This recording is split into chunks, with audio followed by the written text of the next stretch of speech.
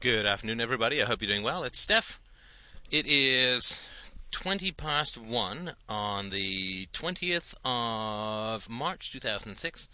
I have to run a wee errand. My friend, whose mother died, accidentally left his mother's paperwork, in my car, so I just had to drop it by him at lunch. And God forbid I should ever be in the car and not be doing a podcast. It would be unthinkable. It just makes it a little less dull, you know? For me, I hope for you too, to actually have something to do in the car other than listen to an audiobook or sing along. To be happy I'm not combining the latter with my podcasts.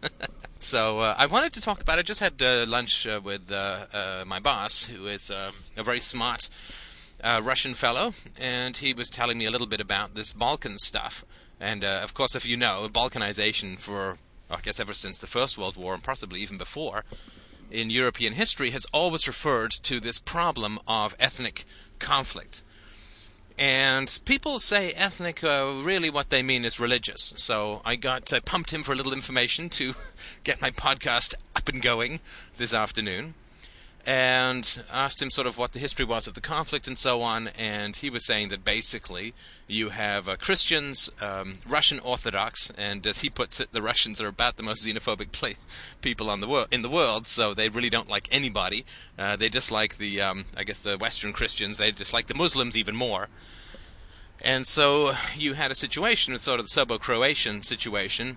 You had Tito in since the 1950s. He was the guy who came up with the magic slogan, socialism with a human face. I think he was one of the people who tried, with great vigor and very little success, to try and create market substitutes for socialist mechanics, as we talked about recently in the issues around price and socialist calculations. Kind of impossible, but it's a pipe dream that people still dream of, bringing to bear on the problems of economics. He tried that in the 1950s and in Yugoslavia, and so he, of course, as the central ruling dictator, he kept all these people relatively in line, all these sort of crazy religious divisions relatively in line, and it's been a constant problem in this sort of religious society without the sort of Enlightenment ideals, right? Anytime you put religion together with a non-Enlightenment country, you know, whether it's Turkey or Saudi Arabia or Germany, you end up with this complete tinderbox, right? This completely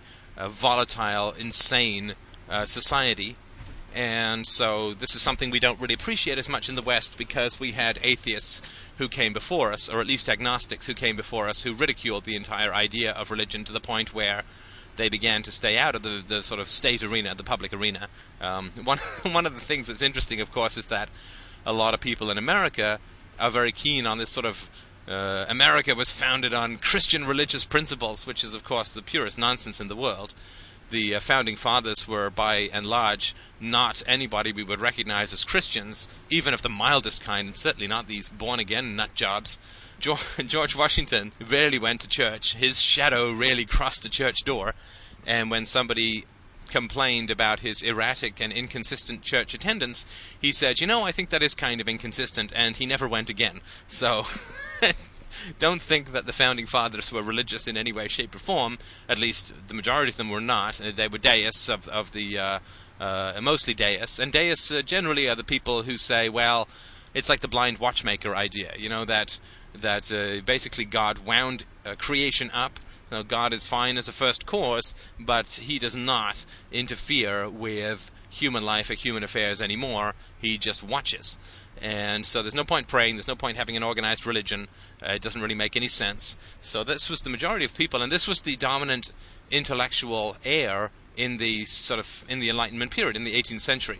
As one American cleric put it, mankind was in danger of being laughed right out of religion because it began to be kind of ridiculous. Voltaire wrote a lot about this, and a lot of the Enlightenment writers, Diderot and the people who put together the philosophical encyclopedias and so on, they wrote rather scathingly about religion and the self-interest of religious people and the people in funny hats with all the gold and so on.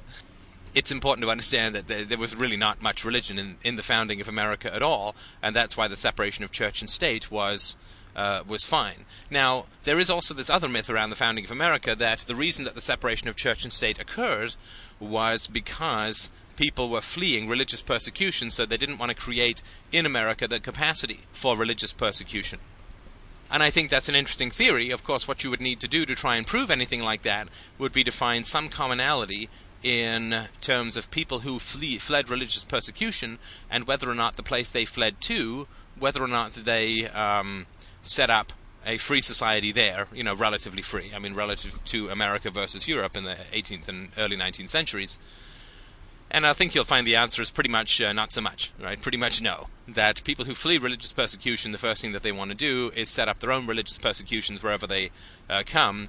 But what happened, of course, in the 18th century was that the Christians had lost all credibility. I mean, all these religious wars and so on, and the splits within Christendom, the violence, the doctrinal violence that was occurring throughout Europe for the past two and a half centuries. The religious people had lost pretty much their entire hold upon the moral imagination of Europe. And, of course, the rediscovery of the classical works, the rediscovery of the works of the ancients was pretty important. Because before Christendom, in the Middle Ages, or the early Middle Ages, the Dark Ages for sure, before Christendom it was all like, there was only darkness before Christ, and there was no intellectual achievement, and there was no, they were just rapacious heathens and so on. And so when you actually began to discover some of these ancient texts, which came back through the Muslims in Arabia, who had preserved them during the Middle Ages, during the Church's desire to get rid of them all, when they began flowing back in and people saw more about Aristotle and more about Plato and more about Democritus and all of the other ancient Greek philosophers, the Stoics and so on, they saw all of those achievements. They saw the achievements of Roman law. They saw the achievements of Roman sort of social organization for cities as a whole, which they kind of needed, right, because they were starting to get cities back up again. All of this sort of stuff, they began to really see the world outside the mere lens of Christianity, which is sort of kind of important when you're setting up a new society, to have a perspective that shows you the limitations of your current ways of thinking. That, I think, is kind of important. And that was one thing that was occurring in the 18th century, is you really got the spread, not only of the original Bible, which started after the 16th century, so people could actually read the Bible for it, in itself and not rely on the interpretations of priests, and they began to realize that there were translation errors, there were all these problems, and that the Bible was rather an insane book. So you got to make a lot of fun of the Bible when you began to actually be able to read it. So that was one thing that occurred. I think that was quite important. And another thing that occurred was you began to have access to the ancient texts of the ancient world, which were non-Christian in nature and could not exactly be called shoddy or non-enlightened. And, of course, when you're reading in the church, and I've never quite figured this one out. I read an explanation of it once, but I never really found it too satisfying. I mean, the church had a real thing for Aristotle. I mean, they just called him the philosopher, and I can't exactly explain why. If you know, please feel free to let me know, and I'll be happy to broadcast it with the massive wattage that I'm able to do so. But they really loved Aristotle. They called him the philosopher. I mean, there wasn't anyone else. There was just that guy. And there were the Neoplatonists, who were sort of the guys who believed in a higher reality but tried to adapt it more towards the Christian theology.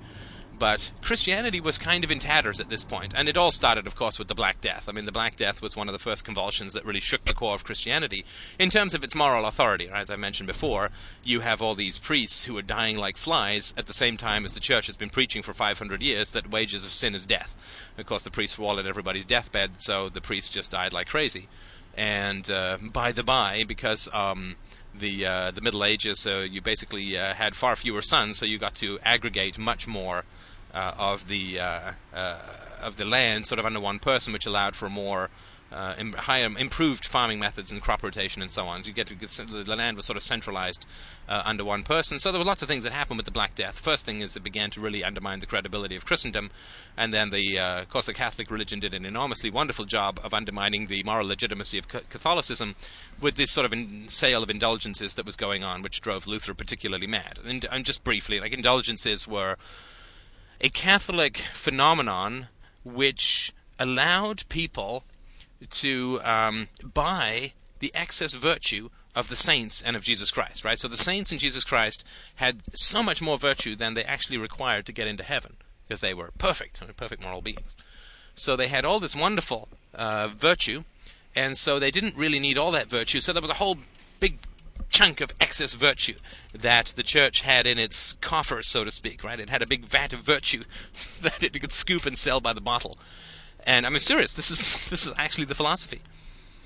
And so because they had all this excess virtue, they ended up Now, if you were a person who had not such an excess of virtue, so if you were some ordinary mortal sinner, then what you could do is you could commit an evil action, and then the Catholic Church would dip into its big vat of excess virtue, culled from the saints and culled from Jesus Christ, and they would sell you some of this excess virtue. And what it would do is it would buy your time out of purgatory, or limbo, which I believe, as someone posted on the board, has been officially discontinued as of 1989, leaving a lot of people in limbo. Dare I say it? In limbo. You knew it was coming. Come on. I'm not that unpredictable anymore. Am I? Really? No. Can't be. So you had all of this sin, and the amount of sin that you had, assuming it was a venial sin, like not a mortal sin. A mortal sin you can't just go to hell directly for, like suicide or refusing to let a priest grope you. You go to hell directly.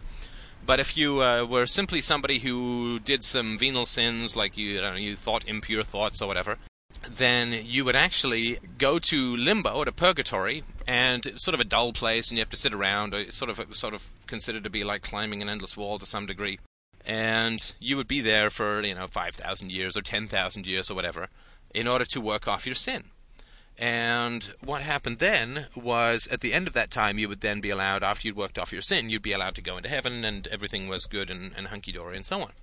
So, what happened then? Well, the church would sell you this excess virtue, and it's called indulgences, and what it would be buying time off, like getting rid of time that you would be required to spend in purgatory in order to get to heaven quicker, right? So you might give somebody, 10 gold pieces in the church, and that would buy you 500 years less time in purgatory. It's beautiful, right? Because you can't exactly get a refund if it turns out to be wrong, given that you'd be rotting in the grave and wouldn't have any eternal life. You can't come back and get a refund, and even if you could, well, you can't take it with you, so it wouldn't do you much good anyway.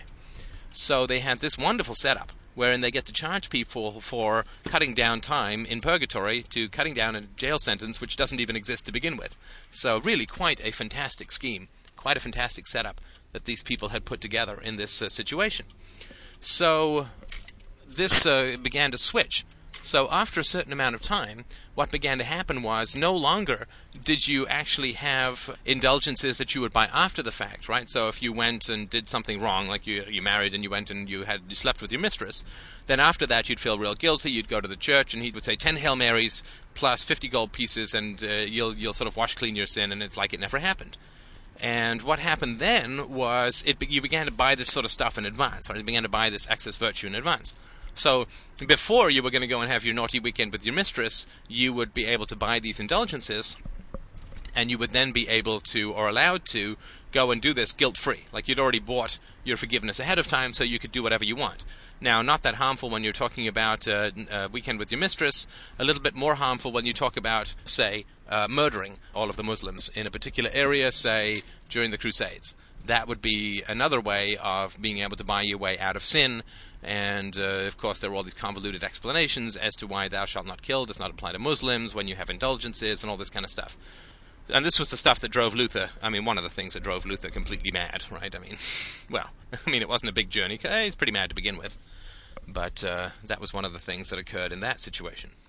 So Luther basically ended up tearing this stuff apart and arguing vociferously and blah, blah, blah. So this is one of the things, and this is where the Christendom split, and you got all these religious wars, and the monopoly of the Catholic Church was shattered, and you ended up with the Greek Orthodoxy, the Anabaptists, the Lutherans, the Zwinglians, the Calvinists, the whole mess of them, and they all killing each other like crazy until everyone went, okay, maybe this isn't such a good idea.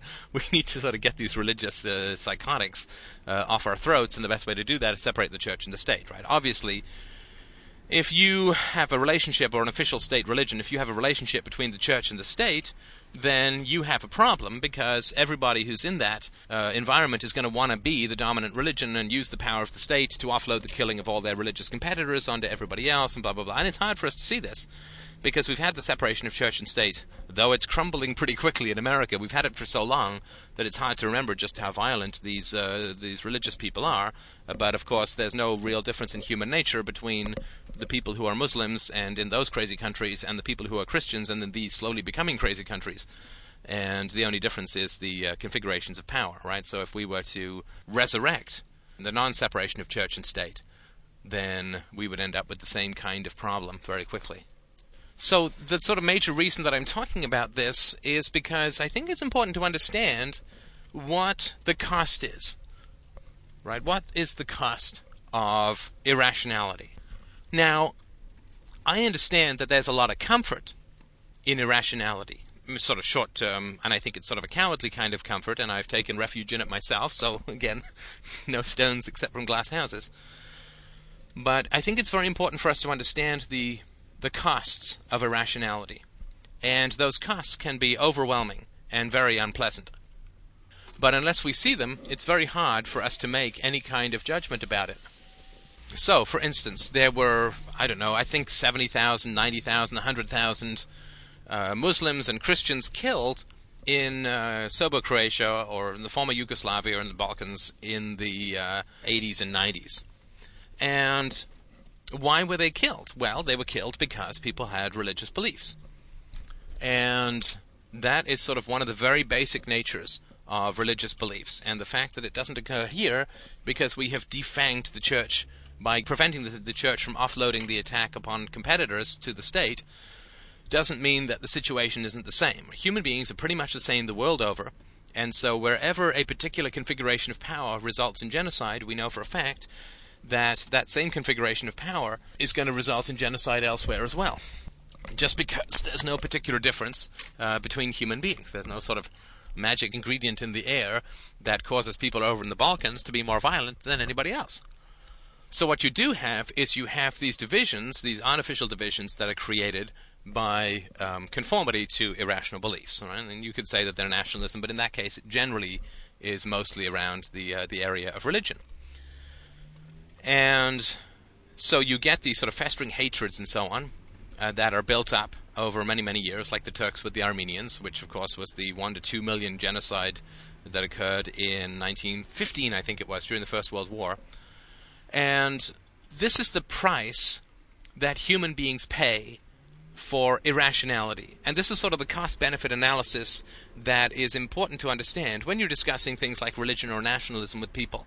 I think it's well worth stepping them through this sort of basic idea that there is a price to be paid for irrationality. And I understand that there are benefits that come out of irrationality as well. I don't mean sort of philosophical benefits, but there's sort of short-term comfort benefits that come out of irrationality. So if you have a bunch of people in your culture who've all lied to you and taught you things that are foolish, untrue, and corrupt, then you never, if you believe those things and continue marching in the same silly outfits and continue singing the same silly songs and continue having the same ethnic prejudices and hatreds, I understand that that brings you a certain amount of comfort, right? The benefits of irrationality are not particularly worth examining because they're so obvious, right? Human beings do it because it gives them social comfort and they don't have to confront people and they don't have to break with their families and they don't have to break with their cultures, they don't have to think for themselves, and it's just easier, right? It's easier to just, in a lot of ways, to stay in that sort of sickly bath of cultural vomit that most people wallow in throughout their whole lives. But there's a price to be paid for it. And the important thing to ask people, in my humble opinion, the important thing to ask people is, do you think it's worth it? Do you think, in terms of just a basic cost-benefit analysis, do you think that it's worth it to have this price that you have to pay? So, of course, you could ask of the Jews, right? So you have these irrational beliefs around Judaism and your philosophy and your people and your religion and your culture and so on. All of this is pure nonsense. And what does it result in? Well, 6 million of you got killed just in one particular sort of couple of year span. Is it worth it? Would you have given up Judaism to keep those people alive? Sort of an interesting question, right? But it's a pretty real question. So you say to these Serbs and these Croats and these ex-Yugoslavians, these Balkans, and you say, okay, so you're really into being Russian Orthodox Christian, or you're really into being Western Christian, or you're really into being a Muslim. I understand that. I get that it's a comfort for you and it's great for you and you love it. Do you think it's worth 100,000 people killed and an entire generation destroyed? Is that something that you feel is worthwhile? And that's something that I would say is kind of important to ask. Because it is a very real question. This is the price that people pay for their irrationality. And that's something else that you could say if people say, well, I'm against the war in Iraq. right? You could say, I mean, this is sort of some conversation that I might have with somebody who was intelligent enough. If they're a Christian and they're against the Iraqi war, to me it's kind of an interesting question. So you might say to those people, would you be willing to give up your Christianity in exchange for ending the Iraqi war? That's a very interesting question, to me at least, right? For instance, if people are against the war who are socialists, you would say, okay, well, would you be willing to give up the welfare state in order to prevent the Iraq war? And, I mean, there's different configurations, of course. If somebody's pro-war but anti-welfare state, if they're sort of on the Republican side, then you would say to them, okay, well, would you be willing to give up the Iraqi war if it meant you could get rid of the welfare state? Because it's all a package deal, right? I mean, you give $1 to the government, they're going to slice it up and spend it however they want. Once they've got your dollar, right, you've lost control of the whole political process, which is why I think I may have mentioned you shouldn't have a state. Did I? Wait. Yes, I think that was in my third podcast, probably at about 22 minutes. Anyway, so the real question to ask people is, are you willing to give up your irrational beliefs in general in order to prevent irrational manifestations of those beliefs that you may not have associated with, or maybe you dislike, or maybe you have a problem with, but it's a very real issue. So if somebody who is a Muslim in the sort of in the Balkan states, who's, you know, maybe their kid got wiped out in some sort of shelling, right, Serbian shelling in Sarajevo, then you say to that person, oh my God, they're weeping and wailing, I fully understand it, it's absolutely horrible. Then you say, okay, well, would you be willing to give up this ridiculous and irrational faith in order to prevent this from happening again? Right? Would you be willing to do that? Now, of course, they won't, right? I mean, they won't. But the fact of the matter is that they then can't complain about the deaths, right? Because it's a natural consequence of irrationality, right? Where you have irrational absolutes, you're going to end up with violence. I already talked about this in Concepts, Who is the Master? That is a natural and inevitable, it follows as the day follows night, that you will get violence from irrational absolutes. Right? It may take time, it may come out in different ways, but it certainly has already come out in America, for sure. And it certainly has already come out in Canada, for sure, in brutal, brutal ways. So in America, I mean, you have the war, and you have the FDA, which is banning life-saving drugs. You have the welfare state, which is stripping money from people and creating absolutely destroyed families and brutalized children. You have the war on drugs, which has put 2 million people into these rape room gulags that they call the American prison system. So, without a doubt, these irrational absolutes of nationalism and statism and Christianity have already created intense violence in the West. Well, we don't see it, right? Because we don't like to see it. But it's absolutely there. The moral costs are just horrendous. You can't measure them, but they're very real. And they have long-term effects on the moral nature and moral strength of a society. And I don't mean just in general, I mean individually, in terms of individuals. So that's something else that's sort of very important to understand. So if somebody says, I'm against the war in Iraq, you can say, are you willing to give up the very idea of such a thing as an American country, of a country called America? Are you willing to give up the idea of a state? Are you willing to give up Christianity? Are you willing to give up nationalism? And are you willing to give up whatever blindnesses you have around parental corruption or social corruption? Are you willing to give all of those up in order to prevent this from happening again? Because if the world is rational, genocide doesn't happen. If the world is rational, there's no such thing as a state. Religion is sort of regarded as people who believe in flying saucers right now, and there really is no reason or funding for or ways to determine who's good and who's bad, right? The wonderful thing about things like religion, race can't be changed this way, but again, I don't think that we need to worry too much about race in a free society. I'll get to that more later this afternoon. But how would you know who's an enemy, right? Unless you could figure them out, right? I mean, if you have two white people, one's Jewish and one's Christian, and another one's Greek Orthodox or Russian Orthodox Christian, how are you going to tell them apart if you don't have religion? You can't, right? We're all in the same mix. A common humanity is that much easier to maintain, to understand, to penetrate, to empathize with, to imbibe, to inculcate. It's all so much easier to get along if you don't have all these artificial divisions, American, Canadian, blah, blah, blah. So the real question when people dislike specific manifestations of irrationality is, are you willing to give up your irrationalities to eliminate these manifestations? So if you don't like something like genocide, are you willing to give up church and state, nation and race, class and gender, and all of this nonsense that we use to slice and dice humanity up into good and bad moral piles, which always results in violence. Now, if somebody says, and I'm not saying it's going to be an overnight thing, but if somebody does say in general, yeah, now that you've sort of made the connection for me, and it may not be just this podcast that does it, but they'll get it sooner or later, now that you've made this connection for me, you know what, I really would be willing to give up these beliefs of mine, these irrational beliefs, in order to prevent these kinds of genocides. Well, then I think that's a very noble thing. I think that is a wonderful thing. I think that people like that should be praised and applauded, and we happy few at the beginning of all of this will hopefully have high schools named after us in 200 years.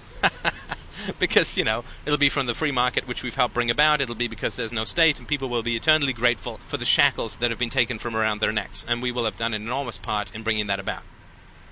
Although I don't think it'll be 200 years, but, it takes 200 years for cultural heroes such as ourselves to finally make it to the forefront of mythology. But if people aren't willing to do that, that's fine too. I fully understand that. So you say, I would rather have genocide and keep my irrational beliefs. I'm not saying I respect that choice, but that is the choice. I mean, there is no other choice. If you're going to go with irrational absolutes, you're going to get genocide. Positively. There's no other way that human brain, human society, human interactions are ever going to work. And if they then say, well, I want to keep my irrationalities, I want to not have genocide, but I want to stay a Christian or a Muslim or an American or whatever, that's fine. I understand that. Then you get the genocides. Then you can't really complain about it. You've chosen the genocides. You've chosen the violence. You've chosen the war. You've chosen the taxation. You've chosen the welfare state. You've chosen the military-industrial complex. You've chosen the abuse of altar boys. You've chosen all of that. It is a package deal. Irrational absolutes lead to universal violence. Nothing you can do about it. Can't change reality. So that's sort of the cost-benefit analysis that people need to be aware of. And then if they say, yes, I do want to keep my cultural prejudices and ethnic biases and religious infant's view of the world, and I want to keep all of this, and I want to dance the silly dances and wear the silly hats and eat the silly food, fine. Then you choose the genocides, and you can't really complain about them. I mean, I'm starting to read this book called A Problem from Hell, America in the Age of Genocide, or America's Responses to Genocides. And, of course, it's a heart-rending reading, as all this sort of stuff is when you hear about genocides. But then, she's like, well, the American government should have done this, and the UN should have done that. And it's like, okay, so basically you don't want genocide, but you want aggression against the American population to get funds to stop genocide. So you don't like violence when it's in the open, but you like violence when it's against disarmed enemies, when everybody obeys, so it doesn't really look like violence. I mean, this is the sort of level of intellectual development that we have in the West, which is infantile. I mean, the Western intellectual development is half retarded, half infantile. And, I'm sorry to say that, and I know that sounds sort of vain or whatever, right? But I don't consider myself any more intelligent than the general intellectual, but what I do think is that I have a bit of a mania for consistency, which I think has served me well, and I seem to have some sort of inability to believe in propaganda, or at least much propaganda, certainly as I get older. And I mean, that's really the only difference, right? I mean, as Noam Chomsky says, the day that the New York Times, when printing war atrocity stories on the front pages, sort of reacts in horror to the fact that we have these genocidal weapons in our hands and are using them against disarmed and poor Iraqis. The moment that they realize that we are holding a gun and we are disturbed by that fact is the moment that we start to become civilized. Well, that's very much the case for me with this kind of stuff as well. I mean, that's really the choice that is in front of the humanity. It's the choice that's in front of civilization. If you want the irrational absolutes, fine. Then you get the wars and the genocides and the rape rooms and the prisons and the invasions and the slaughters and the predation of the young and taxation and so on. I mean, you get all of that stuff, and that's... I'm not saying that's a good choice, but if you choose that, fine. Then you can't choose to complain about these things. So if you are a Muslim and you want to stay a Muslim, fine. Don't complain about the slaughter of Muslims. If you are a Christian, you want to stay a Christian, fine. Don't complain about the Iraq War, which fundamentally is justified by Christianity. If you want to be all these things, fine. Stop complaining about the effects. It's like hearing somebody who wants to eat chocolate cake morning, noon, and night complaining about gaining weight and getting diabetes. It's like you wanted the cake? Then take the consequences. Take what you want, and pay for it. And so I just find it kind of funny when people say, well, we want to use the government to eliminate violence. We want to use the government to eliminate genocide. And isn't it sad, as General Dallaire writes, in Rwanda it was so sad the Americans didn't even jam the frequencies that the genocidal murderers were using to track down and kill all of the helpless and hapless Rwandan people. I can't remember if the Hutus or the Tutsis or whatever it was. Well, of course they didn't. Of course the U.S. has never intervened in any genocide whatsoever. Of course not. I mean, absolutely insane to think it would. What it does use is it uses genocide to build up more military, which, the money of which goes into private concerns, and everybody's happy there who makes all that money. But then we use the military to actually go and stop genocides. So you can't use violence to stop violence. You just can't. You can only use rationality to stop violence in the long run. And, of course, everybody knows my arguments in self-defense. I'm not going to repeat those here. But I think it's important when you talk to people, like I said with my friend who had the problem with his credit rating. I say, okay, well, but you want the Iraq War if you want to be an American, right? It's that kind of crazy nationalism or irrational nationalism or any kind of nationalism is believing in irrational absolutes. And that's fine. Then you get the war. If you want to be a Christian, you get the war. If you want to be a statist or you want the welfare state, you get the war. If you want the war, you get the welfare state. It's all a big package deal. And the moment the people understand that, then they can actually stop complaining about it and start doing something which might actually help, which would be to start to undermine the actual causes of these sorts of things, which is the irrational violence that people have within their own minds, usually that they've inherited from their families. Thank you so much for listening, as always. And hey, you know what? I guess I'll talk to you in a couple hours.